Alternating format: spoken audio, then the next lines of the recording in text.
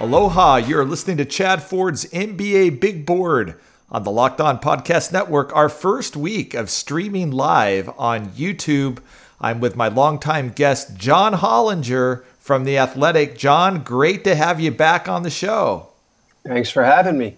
Yeah, it's really cool to be doing this now in video, as well as, wherever you're listening to a podcast right now. Before we kick off the show, I want to remind you that this week is the week of the NBA draft, and that means that if you want to follow me, along with Rafael Barlow, along with Locked On NBA host John Corrales live during the draft, we're going to be streaming through YouTube. It's Locked On NBA Draft 2021, brought to you by Built Bar. Get local expert analysis on each pick, followed by Locked On NBA YouTube today for our live coverage starting July 29th at 7 p.m. That's going to be a lot of fun, a lot of draft takes, going to bring in all of our local hosts and experts to get their reactions as well. I think it's going to be a really, really cool show if you want some alternative to the other live draft stuff that's out there.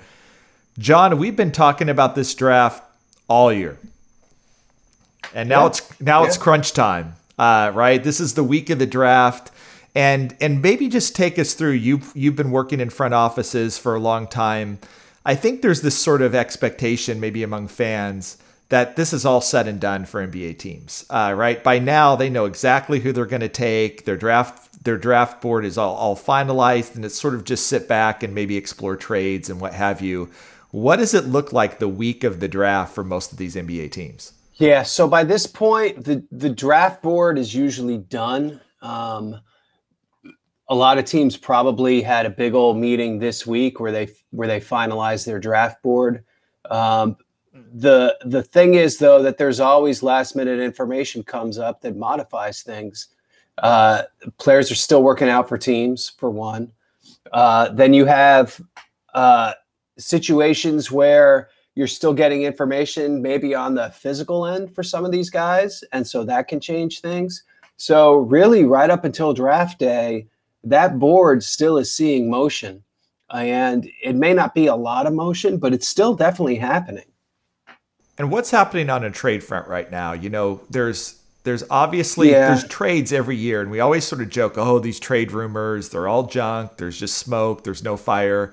But then every draft, there's typically quite a bit of fire that actually happens in the draft. What does that sort of look like right now? Is the trade talks, is this like starting Monday? Is this when teams start to get really serious about those talks? The serious calls probably start on Monday. And really, though, so many teams don't want to make a move until they're on the clock that really Monday, Tuesday, Wednesday of draft week is usually mostly information collection. Not always. I mean, we do see some trades happen ahead of time, and you'll typically get one or two kind of interesting proposals in that time from teams that are okay just making a move ahead of time or doing something maybe tangential to the draft. Like, I want this player, I'll give you a second round pick, that kind of thing. So that kind of thing does happen, but it's really draft night when most of the trades go down, because a lot of teams, you'll talk to a team theoretically about maybe, hey, I'll trade you 20 and 14 for 9, hypothetically. But until they know who they can get by moving up, they're not going to act on it. So you have a lot of trade proposals that are out there, and that you're going to circle back to during the course of the draft, but you can't really act on them yet. Every year the draft is different in that the quality of the draft, both at the top, in the middle, towards the back end of the draft, are different, which means there's different sorts of values and different sorts of incentives to trade up, to trade down, what have you.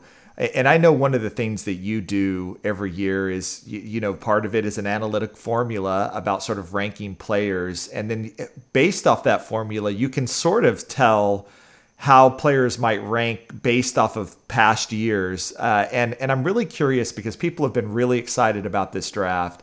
There's so much talk about how strong the draft is, especially at the top of the draft.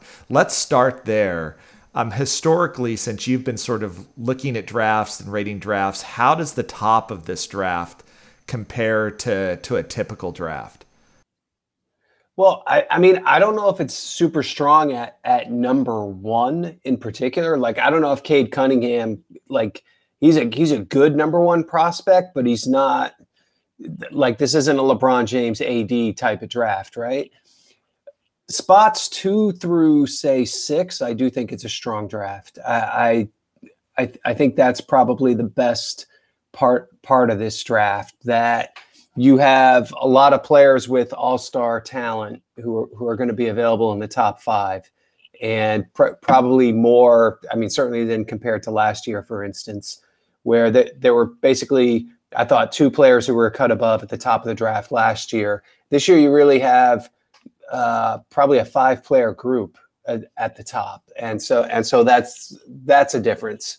But then, it's weird because I think it's a good draft there. I think it's a good draft in the 20s and 30s. I don't know if it's a great draft in the teens.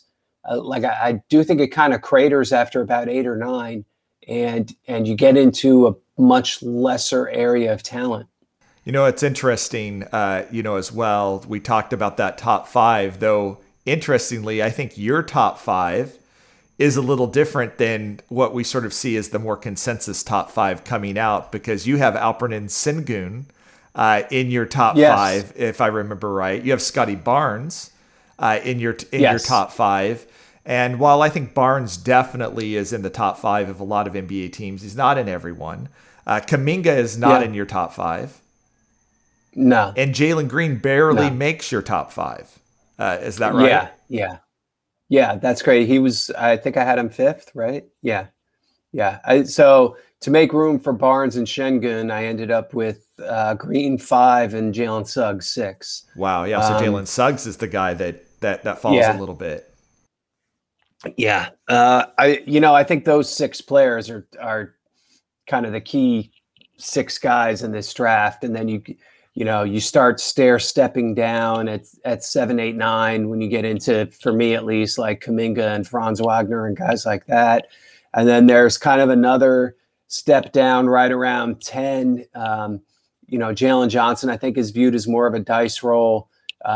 Josh Giddey, I think, is a little more of an unknown. And then after Giddey, I think you get into some guys who maybe wouldn't go in the 11 to 15 range in a normal draft, but probably will in this one. One of the things that you've consistently talked about and written is that there's essentially 20 players in every draft, right? That if you sort of look historically, there's 20 guys. And, there's always so much interest from fans that are drafting, their teams are drafting in the late 20s, early 30s. Are we going to get a guy here? And I think historically the answer is probably not, right? Right. But you mentioned that the draft is strong in the 20s and 30s. Does that mean you're a little bit more bullish in this draft, that this draft may go deeper than the typical 20 that you tend to get in a draft? I'm not sure if the hit rate in the 20s and 30s is going to be higher than usual. I just think the quality of the hits might be. In other words, that a couple of these guys who end up going in the 20s and are kind of speculative picks, like these kind of Zaire Williams, Josh Primo types, 7 or 8 and 10 will probably bomb, but the ones that'll hit can hit at a pretty high level. And so there's a lot of risk reward at that point in the draft, just because there's an unusual number, I think, of one and dones who are kind of visibly toolsy, but really had poor college track records. And so there's just a wide variance of outcomes with these guys. That was one of the things that as I was, putting together what's running on Friday, which is my personal mock draft, what I would do if I was the GM for all 30 of these picks, I started to find that dilemma as we got into the teens and 20s. Do you take maybe a more established senior or, junior, or do you take one of these freshmen that at the start of the season we're sitting at, lottery picks on my board and say, I'm going to disregard some of what happened in college this freshman year and instead focus on what we saw in high school, in part because this was a very unique freshman year. as for most of these prospects because of what happened with COVID, what happened the summer before their freshman year, practice time, and just the ability to be on the court with other players was diminished quite a bit. Some people like Zaire Williams didn't play a home game all year and was living out of a hotel room all year. You had deaths in the families of some of these players. You had mental health issues and isolation that was facing a lot of these prospects. And so maybe one of the things that I think is so hard, especially with the freshman class this year, is to what extent did COVID affect everything from their conditioning to their ability to integrate to their teams, to their mental health, and may have affected ultimately what we saw on the court. And I know that that's a question a lot of NBA teams are asking. Teams have team psychologists often that can sort of chime in on these things. But do you see that as a real factor this year? It's a factor, and it's hard because you don't know how much to weigh this factor. And it's because it's a unique circumstance, right? And I think it's unique with each individual player and program too. Like, the example you use, I think what Stanford faced with Zaire Williams was different than maybe even what some other college teams faced, just because they were kicked out of their home gym for a month or whatever it was. So I think that's another confounding variable that makes the job more difficult for teams, especially as you get into these more speculative prospects where it's maybe not a one-to-one translation from what they did in college, and they have to get better at some things or do some things differently as pros. And I think that just makes the eval really hard. And we've talked. I've talked to some trainers. I've talked to some agents. I've talked to some NBA teams that say, look, it also affected conditioning. That was out there for some guys. It's just different what you could do to prepare, and maybe why you're starting to see in some workouts. Like we hear every year, the guy gained 20 pounds of muscle or he lost 20 pounds of fat. He learned to shoot since the college basketball season was over. And, you take all of that with a grain of salt. You're literally going to hear that constantly. But in this particular case, I actually think that it is more likely that you did see some of those outcomes from some of these prospects just because their ability to do some of that stuff was so severely restricted through much of the college basketball season, but then was opened wide up after the season was over. It's going to be really, really one of the difficult things of wrestling here. I do a tiers column, and the tiers, based off of, potential superstars, potential all-stars, potential high-level starter, tier 3, potential starter/rotation player, tier 4, deep rotations, tier 5. Who do you have as a tier 1 this year? Like you're rating them as they could be, their ceiling is a potential superstar right now. I'm assuming Cade Cunningham is one of those guys, or is he not even a tier 1 guy for you? I don't know. I usually am very conservative with tier 1. When we did our draft boards in Memphis, I don't know. We saved tier 1 for maybe every couple of years. Well, I didn't have a tier 1 last year. And probably fair, though LaMelo's playing like a tier 1 prospect now. Yeah. But you don't really don't even have Cade in tier 1 this year.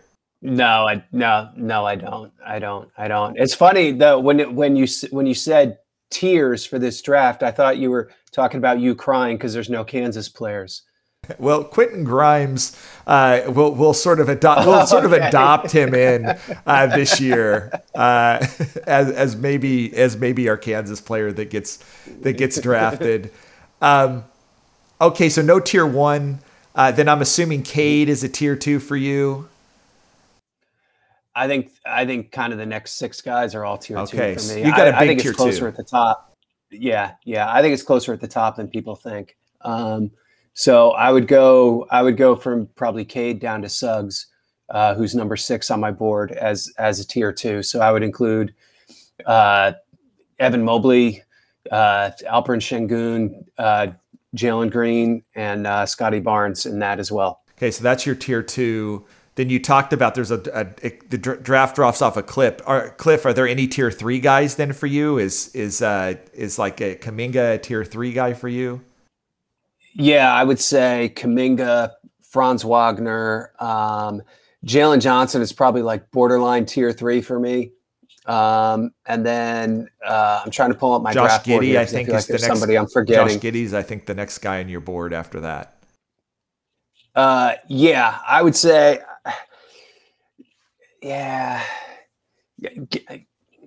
Giddey's probably like a tier 3.5. Okay, 3.5, and then we're pretty clearly into tier 4. Yeah, tier 4, and so now you're talking about guys that might be able to start in the NBA, but probably aren't high level starters, slash kind of 6th, 7th men on teams. And so there you go. That's where John's sort of talking about the draft starting to crater, that maybe you want a few more tier 3 guys in the back half of the lottery than maybe you're getting here. John's starting at about 10 to say we're already into tier 4. But then maybe quite a few tier 5 guys is what you're saying in the 20s and 30s, guys that could be. Yeah, and some of them are again kind of high risk, high reward guys, so that you're putting them in tier 5 now, but they could end up being starters. Just the chance that they completely bomb is also pretty high. When you get into like these JT Thor types, where it's just completely speculative.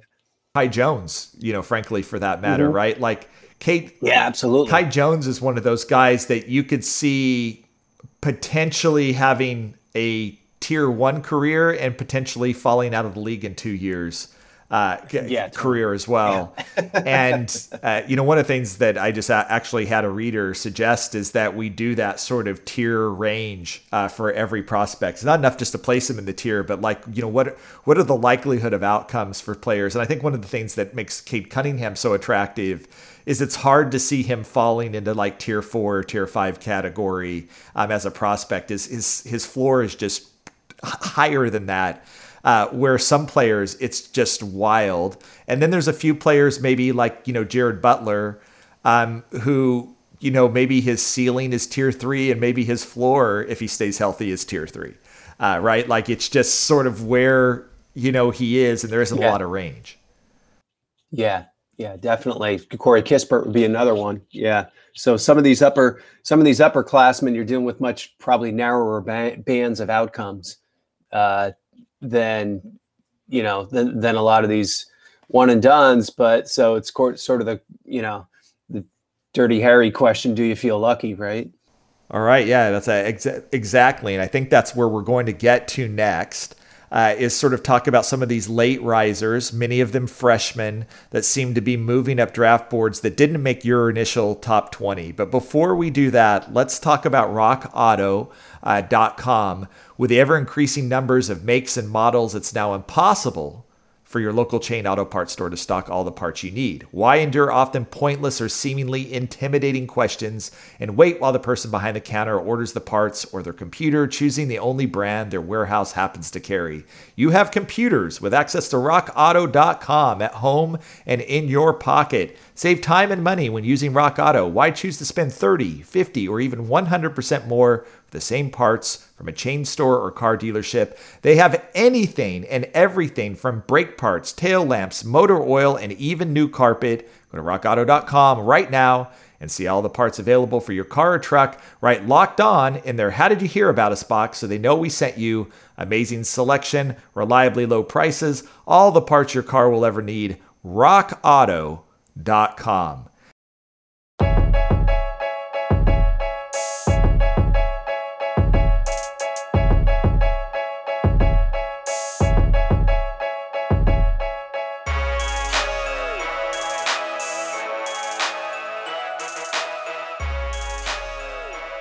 And I'm back with John Hollinger of The Athletic. We've been talking 2021 NBA draft all year. It is crunch time. It is the week of the draft. And every year we have these guys that start to rise late in the draft based off of essentially workouts. Right at this time, this guy is working out better. This guy's moving up draft boards. Fran Fischel always says, no, your draft board was just wrong the whole time.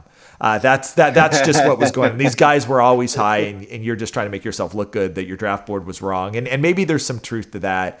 But it is really interesting in that I talked to a lot of folks around the league that some of the names that I'm hearing surprised me a little bit just based off of sort of where I've heard their range going all year. And so I'm going to throw some of these out to you, John.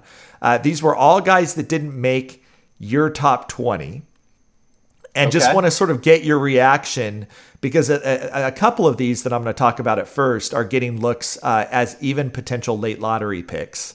And so they didn't make your top 20. Let's start with Cam Thomas. He gets an invite to the green room, which I think, surprises a lot, surprised me, surprised a lot of people. Amazing score.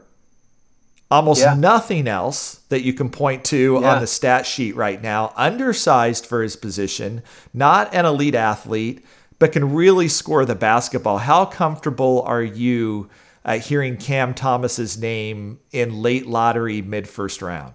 Yeah, I kind of don't get that one. I mean, I could see more him as a dice roll in the 20s, maybe. Can he have like a Jordan Clarkson type of career, maybe? Although he's a little smaller even than Clarkson. He's a bucket getter, really limited in other phases of the game, not that interested in passing. Which sort of limits some of the value of the shot creation. Didn't shoot that well from three, but he's a really good foul shooter. So you hope that'll come around. Just a bad defensive player. Definitely needs to get better on that end. And I don't know. I think for me, he's a guy that I'm much more comfortable with in the 20s and 30s than going in that top 20 group. One of the things that seems a little bit odd about him too is he's been given the green light his whole life. LSU let him take any shot that he wanted to take. Almost sort of reminds me in a weird way of Jimmer Fredette. That way at BYU. Jimmer Fredette had the ultimate green light. His coach defended his lack of defense by saying, I didn't want him to play defense because I just wanted him to use all of his energy to score and have the rest of the team play that. Jimmer Fredette ends up going in the lottery sort of a very similar, like not like a super great athlete, a bit undersized for his position, and just craters out of the league quickly. Now, Jimmer Fredette was quite a bit older. He was 22, I believe, when he was drafted. But, some similarities there. Maybe Buddy Hield, another sort of similarity and a sort of microwave scorer, but, didn't necessarily bring a lot else to the table. Now, Buddy Hield, we found out after the draft, was actually a year older than we thought he was, at 23 years old. So there's a definite difference here with Cameron Thomas being, 19 years old. Yeah. Any of those comps sort of sound right to you? It's a little weird because those are much older players. The scoring rate, you compare that with like almost Anthony Edwards a year ago, where he's just getting so many buckets. But again, he's just bringing absolutely nothing else to the table and just doesn't have the same physical gifts that Edwards did.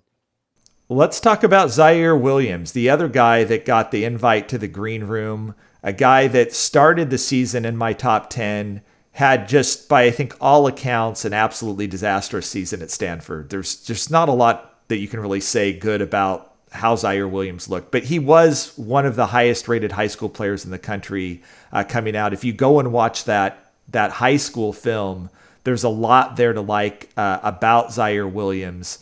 He seems to, again, have gotten in great shape. He seems to be shooting the ball. He seems to be more aggressive. He's put on some weight. I think 13 pounds is what I heard from, one NBA team, which matters. But you have this 6'10", ball handling, pretty athletic guard that had a really terrible season, had a knee brace on for part of the season. Like we said, was playing out of a hotel room, no home games, had deaths in the family with COVID. When you do the sort of risk reward assessment with Zaire Williams, I think he ended up at 29 or 30, something like that on your board. Yeah. Yep. I had him 30th. But teams are thinking about him back now in the lottery. I think it starts about Orlando at 8. He's working out for those lottery teams in that sort of range. I know in talking to them that he is in consideration there. I'm not saying he's the favorite or likely to go there, but there's enough intrigue that he's in consideration there. How do you feel about Zaire Williams as a late lottery pick or mid-first round prospect? Again, probably not great at that level. I mean, there were some things on his tape from Stanford that I think that are maybe a little harder to make excuses for, just in terms of like the inability to get by people and just the fact that you just didn't feel that athleticism at any point during the course of the game when you watched his games. He can handle the ball a little bit, has some decent footwork getting to step backs, I thought, although not a great shooter overall. But just didn't really make much of an impact, honestly, in the games he played this year. So again, I think he's much more of a speculative pick, and I understand the extenuating circumstances on his season were even more extenuating than on a lot of other players this year. But even giving him the benefit of the doubt on that, I mean, his numbers were worse than anybody's. So, weighing it overall, to me, he's kind of a late first round flyer. Maybe the only freshman that I could point to that sort of had these numbers and maybe was similar, though they went much, much higher in the draft, was Jaylen Brown out of Cal, who, came in highly touted, really struggled as a freshman. I still think he went third in the draft. But analytically, I think everyone was like, how in the world is he, a third pick in the draft, and figured it out. But that's sort of the only one that I could point to that looked that bad as a freshman that ended up turning into something. So, they're very different players.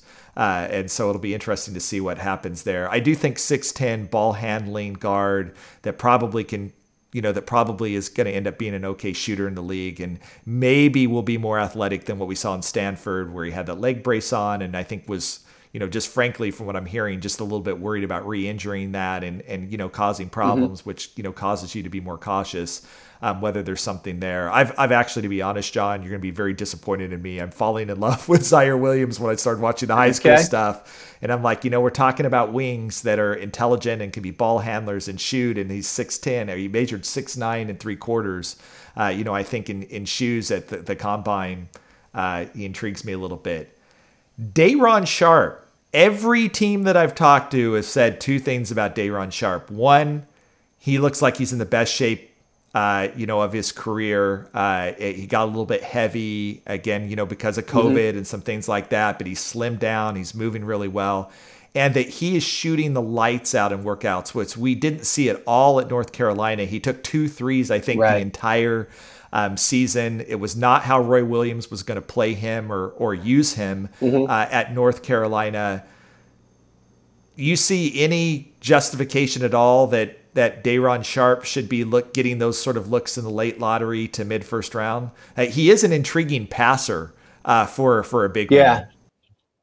Yeah, you do like that about him, but I'm not big on drafting fives in general. And then I just don't know what's special about him that you're going to make the exception. You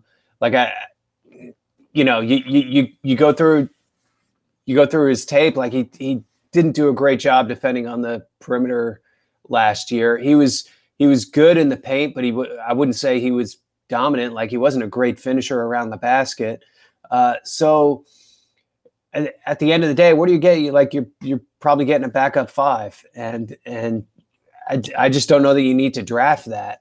It is interesting with him because it seems like nobody can get him in for a workout, and that he might have a promise somewhere, and he might have had a promise from a while ago. So I'm interested to see what happens there. Really interesting. Again, another young player. We've now talked about 3 freshmen. Let's talk about 2 more freshmen. JT Thor, who I think really caught everybody a bit by surprise, because I think the expectation was, he's going back, to Auburn. Then all of a sudden, sort of around the combine, JT Thor mania hits, he doesn't actually play in the combine.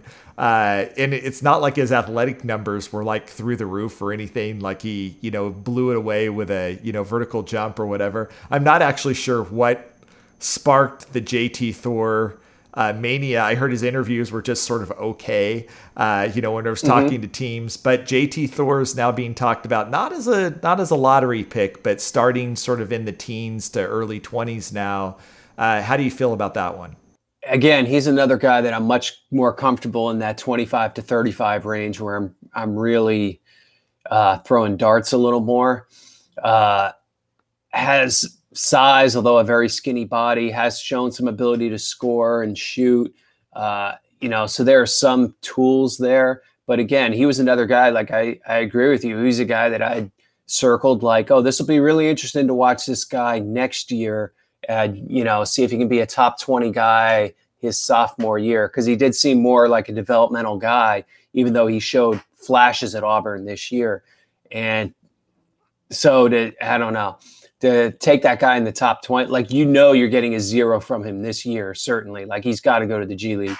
And it just seems so much more speculative to me than something you would take in the top 20. Is there any rationale that, look, he's probably a lottery pick next year if he goes to Auburn, so I'm getting value by drafting a guy a year early, just sort of based off how you're projecting him and probably what we thought coming back. I thought JT Thor, if I was putting together my 2022 big board, would probably, slot somewhere in the late lottery after, some of the freshmen and some of the international players sort of come off the board as far as the kind of returning college basketball players. So is there any sort of mindset that says, like, we're just kind of jumping the gun? It's fine to wait a year. We'll let him develop in the G League, which, frankly, is a perfectly acceptable way for a college for a player to develop, and we'll end up getting a lottery pick out of a pick that's in the 20s.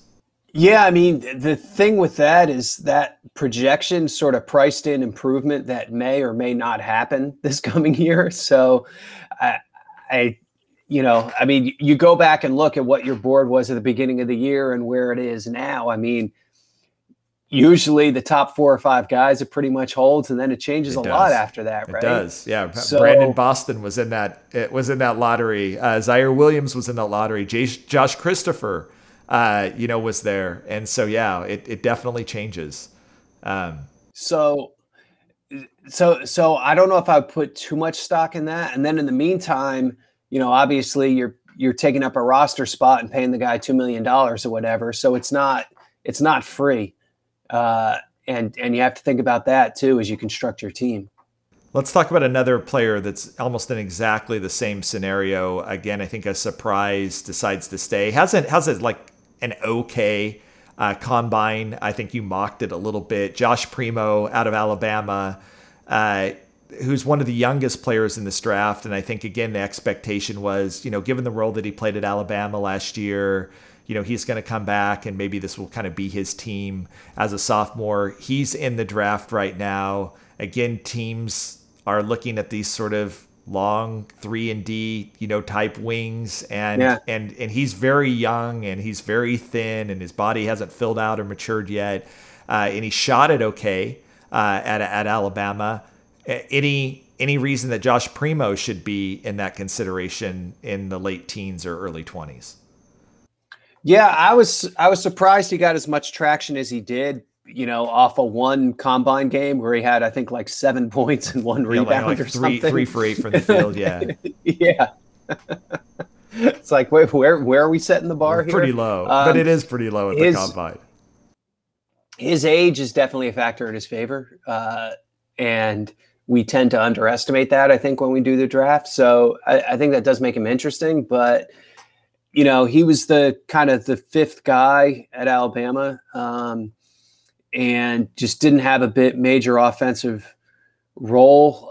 Shot okay, but I mean, you'd watch Alabama and you go long stretches and kind of forget he was on the floor. He didn't do wow stuff athletically or anything. Good size for a 2-3. I think he measured 6'6", right? I just don't know that there's that much there at the end of the day. So again, like he's another guy that's, to me, just a very speculative selection. I think I ended up with him 42nd.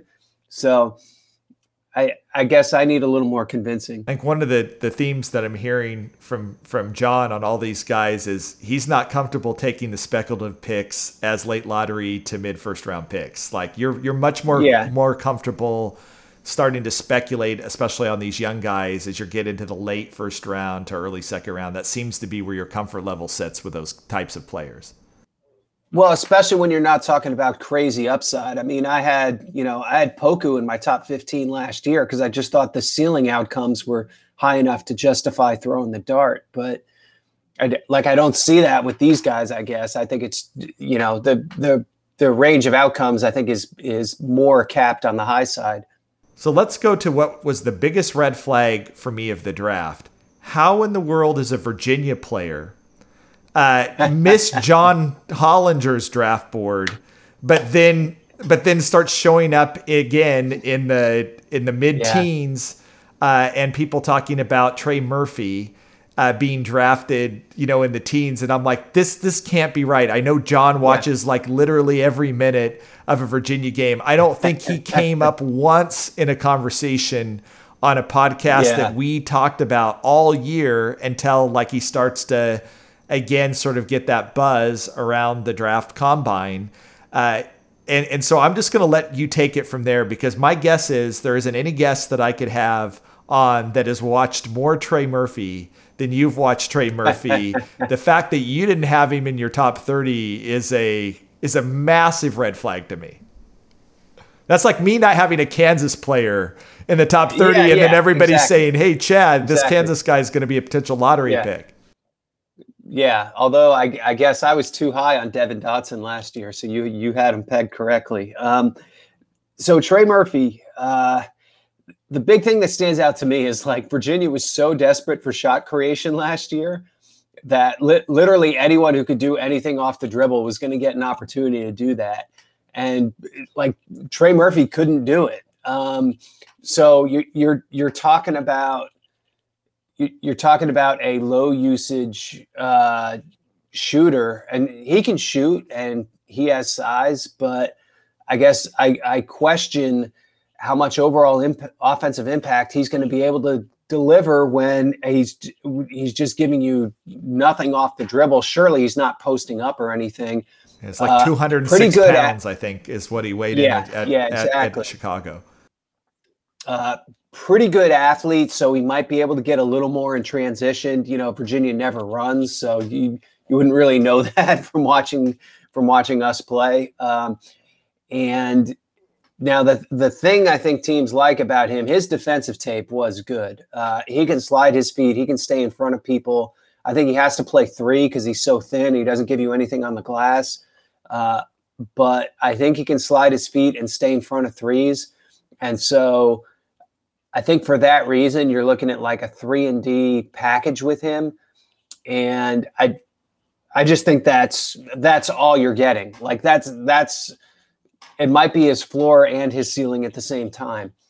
And so like, do you need to draft that? Like, I don't know. Can you sign that for $3 million and draft something else?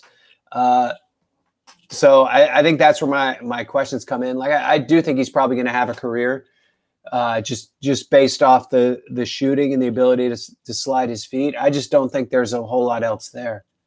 It's damning words from John Hollinger, just based off probably wanting to see more Virginia players succeed in the league. Though, 3-and-D is the in vogue thing. And one thing that you can say about, a number of these prospects that we've been talking about is that's how they're projecting. Whether there actually is a 3 to their game, or in some cases, whether there's actually any D to their game. A D to their game, fair enough. But, teams are looking for wings. John's made this point, throughout the draft that this is the most valuable position right now to draft. And so maybe that's why Trey Murphy, I absolutely think that's why Trey Murphy is rising right now, is that's what they're seeing. And there's only so many of those types of prospects in this draft, and at least a little bit more proven track record with Trey Murphy there. All right, one last guy that we'll talk about in the Rising, Rens Blindberg out of Belgium. There's always an international man of mystery. 7-footer, pretty good ball handler. Like he claims he's a guard. Shot it okay. Intriguing skill set for a 7-footer. Skinny, gets pushed around in the Belgium league, which isn't necessarily, what you want to hear. This isn't a particularly high level European league compared to, we're not talking about the Spanish ACB or the Turkish league here. Again, people trying to find 7-footers that are skilled and are decent athletes and can do some stuff. Any justification that he sneaks into the first round? Boy, I think that's a serious reach. I mean, the Belgian league isn't good, and he wasn't notably good in that league, right? Like, it's not like, oh, it's a bad league, but he dominated, so maybe we can justify this a little more. It's like he's a not particularly good player in a not particularly good league. You remember Uros Slokar? I do actually remember him. That's sad that I do. To me, it's like one of those deals, like European guy shows up and does some stuff in workouts, and all of a sudden everyone's talking about him. And it's like, did you see this guy play at his games? Like, there's Nicholas Skidishvili is the first guy that really burned me, on that end. As a young reporter, I wish I would have pushed Mike D'Antoni, who was his coach back in Italy, more about, if this guy is so great, why don't you play him like ever? Right? In games, if you're saying he should be a top 5 pick in the NBA draft. And some of that's Europe, but probably not Belgium league. A little bit different when you're playing for in Treviso and on Benetton. Yeah, I think he's much more of a stash pick to me. I just can't see justifying taking him in the first round. Actually, I'm bummed out. The guy I did like from overseas, Roko Perkison, pulled his name out, unfortunately. There, John just pours cold water over all the hot draft prospects that are rising up boards. I kind of expected that's what's going to be, but I love having this voice on the podcast, right? Because there just starts to be this growing narrative about some of these guys, and I can follow into it too. Like for Zaire Williams for me, where I can start to talk myself into guys. I like the consistency and the push that, no, let's not get irrational about some of these prospects we get close to the draft. And you can sort of understand why it happens. So we'll talk next about guys, the other sort of irrationality, which is the sort of love affair that has come in this draft towards those 22-year-old and older prospects getting some love in the lottery. But first, let's talk about Built Bar. Did you know that Built Bar has 9 delicious flavors plus the occasional limited time flavor? When you talk to Built Bar fan, they're definitely passionate about their faves. If you don't know the Built Bar flavors, well, you're missing out. There's coconut almond, cherry, raspberry, mint brownie, peanut butter brownie, double chocolate, salted caramel. So there's something for everyone. My personal favorite is coconut. I'm a Mounds Bar guy. It tastes like a Mounds Bar. These things are chewy. They're moist. They're not the sort of dry, chalky protein bar that you typically think about. If you're an Almond Joy fan, then there's coconut almond there for you. And if you're not sure what you like, there are mixed boxes where you can get 2 of each flavor. The big thing about Built Bar, though, is that they're healthy. They have 17 grams of protein, only 130 calories, only 4 grams of sugar, only 4 grams of net carbs. So order today and get that raspberry or mint brownie or whatever you like. Go to BuiltBar.com, use promo code LOCK15. You'll get 15% off your first order. Use promo code LOCK15 for 15% off at BuiltBar.com.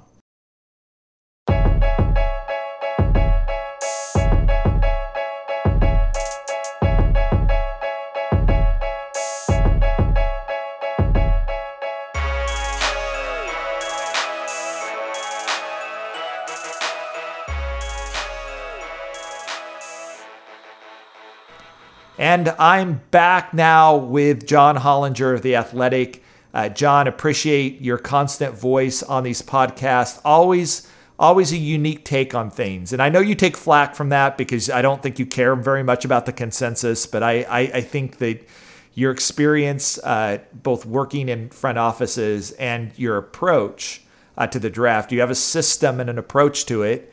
I think really matters. I think for many people out there, they're spitballing this. Who do you like to stay? And I really like this sort of disciplined approach. So I'm going to go back to, I think maybe something that you personally may have introduced to the draft world, or at least to the fans of the draft world way back in ESPN, is that age matters in the draft. It matters on the young end. It matters on the old end. And I segue every year to Dick Vitale on the ESPN podcast, losing it because the college basketball player of the year, the decorated senior, is sliding on draft boards every year. And PTPer, this person's proven, they've won at every level. How can NBA teams be passing on them? And this is based off an analytics take that essentially says that at a certain age becomes a detriment against you. And, I just recently went back and looked at 22-year-old players and older that had been drafted in the last decade. And as you can probably imagine, because you've certainly sort of made this point before, it's not great. Yeah. It really isn't. So here's the list.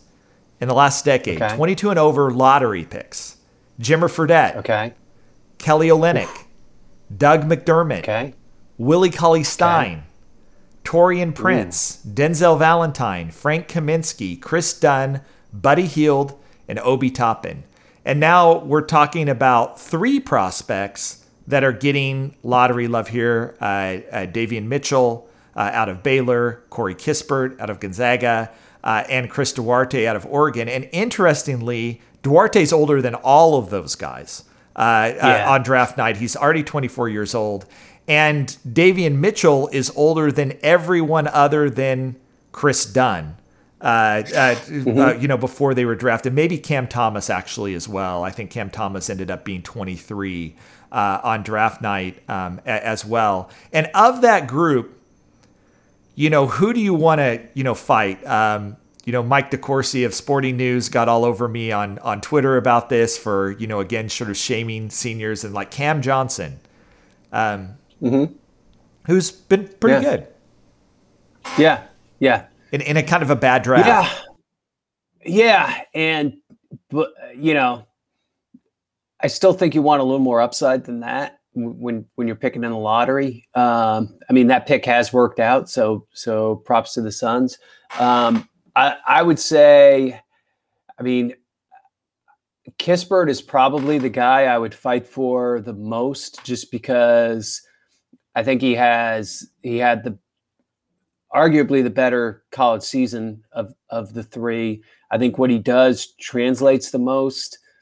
I think he's not just a good shooter. I think he's really underrated, attacking closeouts, putting the ball on the floor, getting out in transition and scoring that way. To me, he reminds me so much of Joe Harris, just in terms of the fact that he's not just shooting, but he's also able to get basket attacks out of it and finish at a high level, because he's a big, strong guy. So when he gets to the cup, he can get there and do something. And so I think there's some good potential there for him to be kind of a plus version of Doug McDermott. The irony is, he could very easily end up replacing Doug McDermott, right, if he goes to the Pacers, and just plug right into that role. So I like Kispert once you get out of the top 10. I think you had him at 12, right, on your board. I have him 12. Yeah, exactly. Which is a surprise, because typically we don't see 22-year-olds, making the John Hollinger lottery for this reason. And frankly, not just that I just gave you the entire list. I wasn't cherry picking. I gave you the entire list over the last decade. And so this is something that generally NBA teams agree. It's actually a fairly small sample size when you think there's 14 picks in the lottery, and I just went over a decade. So, there's 140 picks, and I think I just listed out 8 names, right? So it is a bit of a small sample size. Kispert shockingly sort of makes that for you. Davian Mitchell probably is the guy that gets talked about the most, of maybe going as high as 7 to the Warriors. Yeah. Though it does seem to me pretty fair that if the Warriors do pass on him at 7, then maybe New Orleans is the next shot at 10, and then it probably gets to Indiana at 13. So he quickly starts moving to the bottom of the lottery pretty quick if just one or two teams sort of pass on him. And so, where his draft range actually is, I'm not actually sure 7 is really fair. There's one very unique situation with Golden State. So you had him, I think, 16th on the board. Yeah. And so just sort of right outside the lottery. And is age the primary thing here that sinks him out of the lottery in your mind? I think age sinks him, and I'm still worried about his offense. He shot the ball well this year. He had not at any other point in his career. He's still not a good foul shooter, and he's pretty small. So I kind of worry about what he's going to be able to do offensively. I don't worry about him on defense. I mean, his ball pressure is insane, competes really hard, gets a ton of steals. So I don't worry about him on that end. But offensively, I just wonder where his contribution is going to be. And then the big surprise, Chris Duarte, who's not just like old, but old. Like historic old for a player getting drafted, not just like potentially in the lottery, but in the first round. At 24 years old, I was shocked when he showed up in an early draft column for you, and then again at 19, I believe, on your board. Just given that now we're talking about someone who's like 2 years older than Corey Kispert in this draft, and 5 years older than some other prospects. Just 1 year younger than Cam Johnson right now. Yeah. You've got to be pretty good, my guess is, to be able to crack John Hollinger 20 and be 24 years old. Yeah, I mean, his statistical output, it was the same thing last year, where his statistical output was so good that you looked at him and you said, okay, if it weren't for his age, you definitely have to put him in the lottery and maybe even pretty high in the lottery. Like, he was definitely, if he wasn't the best wing in college basketball last year, he was definitely on the short list. And he can just do so many things that translate immediately to the NBA. So you give up upside with him, but I do think he is as plug and play as it gets in this draft. Like, I'd be surprised if he isn't able to play immediately. And frankly, he'd be a disappointment if he isn't able to play immediately at his age, because he can shoot, he can do stuff with the ball. He's a pretty good defender, reads the game pretty well. Like, he just checks every box for an NBA wing. Except he's not a great athlete, and he doesn't have length, right? I mean, those are two things that typically we want out of wings as well. And he's got a sort of just a sort of what I think a 6'7" wingspan at 6'6", and he's not by any stretch of the imagination a plus athlete. Does that concern you at all? Because those are two things typically that factor in as well when we're thinking about especially NBA wings. Yeah, I mean, it would worry me a little bit, but he's able to, like, the fact that he's able to be such an effective player, I think kind of outweighs that. I'll go back to another Oregon prospect, Chad, who did not measure very long. You might have heard me mention this guy, Dylan Brooks, once or twice. This is your Dylan Brooks, isn't it? Just admit it. This is your Dylan Brooks guy. If you were in the Grizzlies front office right now, you'd be beating your chest right now. We're going to do Dylan Brooks 2.0. Yeah, exactly. So I think Duarte has a good chance to make it. I think it just depends on the team too. For a team like the Lakers, I think who were drafting 22, I think, or whatever. Knicks looking at 19. I think 21. Yeah, Warriors looking at 14. Win now team. Yeah, a win now team he makes a lot more sense for. So it's going to be a little bit dependent on the team picking. Let me ask you just one last question about that then, because that is the thinking with all three of these. It's going to be a team like the Warriors, maybe a team like the Pacers, who have Rick Carlisle, who historically is a little bit, doesn't like playing rookies, wants to win now. And then you start getting into, the Grizzlies, the Wizards, the Knicks, the Hawks, teams that absolutely have deep playoff aspirations right now. But it also seems to be true, and I think you've made this point before, that rookies just generally are bad, period. That the transition to the NBA, whether you're 18 or 20, 22 or 23, is such that, typically they don't even sort of work out to be replacement level players, at least their first year in the NBA. That there's a transition that just means that counting on rookies to help you is probably not the wisest one, especially teams in the playoffs. That, as you start to get deeper and into the playoffs, that you want guys that can really help you right now. So is this a waste of a pick for a team like Golden State, who might draft the guy because he can theoretically help me more than an 18-year-old, but then the truth is that they're a below-level replacement player anyway, because they're making that transition to the NBA, and so they don't really help me anyway, and so it's a double loss. I miss out on the upside of a young player to draft a guy who can help me now, but then history sort of tells us that rookies don't really help you win basketball games in their first year. Or is that a misunderstanding of what typically happens with rookies? Well, I mean, the other thing that history tells you is the rookies that do help do tend to be the upperclassmen. If you look at last year, for instance, like Xavier Tillman, Desmond Bane, Desmond Bane, Emmanuel Quickley, who was a sophomore at least. I mean, those were the guys who were kind of making plus contributions toward winning almost right out of the chute. So I do think there's a case to be made here that Duarte certainly could be that kind of guy. Would you be comfortable if the Warriors take him at 14 or the Pacers take him at 13? Are you comfortable there? I think that feels reachy to me. To me, like, he makes a ton of sense for the Laker pick at is 24. I think I said 22 before. I think it is 22. Okay. So like the Lakers pick is more to me where he starts making a ton of sense.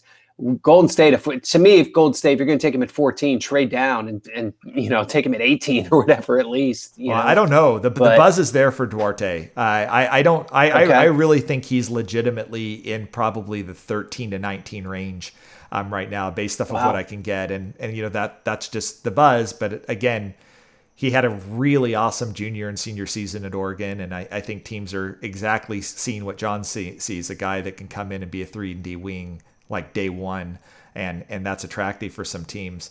Well, my last question to you was going to be, who is the Dillon Brooks of this draft? But I think we answered it already. It's Chris Duarte. No. The guy I really got to carry the flag for is Miles McBride from West Virginia. I think he's been undervalued this whole process. I really like him. I think he's going to be able to play somewhat right away and then potentially be a starter, whether at 1 or 2. And I have him in my top 20. I still wonder if I rated him too low. Competitor, long arms, can shoot it.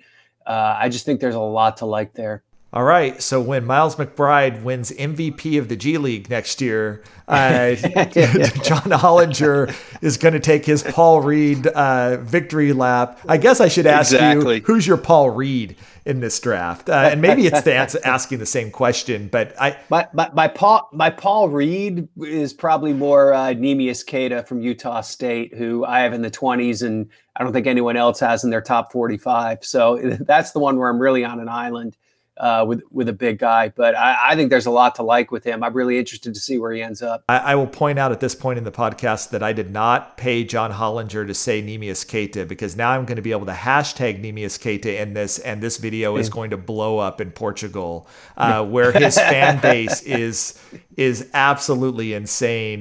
Just love how the Portuguese come out for Neemias Queta. It's really truly something to behold. Every time I mention him in a column or Twitter, sort of the excitement that comes. So there's Neemias Queta, the Paul Reed of the 2021 NBA draft. He's John Hollinger. For the first time, we're seeing each other's faces. We hope that our bald heads and the glow off of them didn't blind you in this podcast. We've tried to be merciful in the past and just do audio, but it's great to see your face, John. I really appreciate everything that you've done to contribute to our knowledge in the 2021 draft, especially on this podcast. And I'm sure we'll be talking about 2022 draft pretty soon. Yeah, absolutely. And thanks for having me on the show, Chad. All right. Well, you've been listening to Chad Ford's NBA Big Board on the Locked On Podcast Network. You've been watching it on YouTube. Keep coming back and have podcast every day this week, and then the live broadcast of the 2021 NBA Draft happening on the Locked On NBA YouTube channel. You've been listening to Chad Ford's NBA Big Board. Aloha.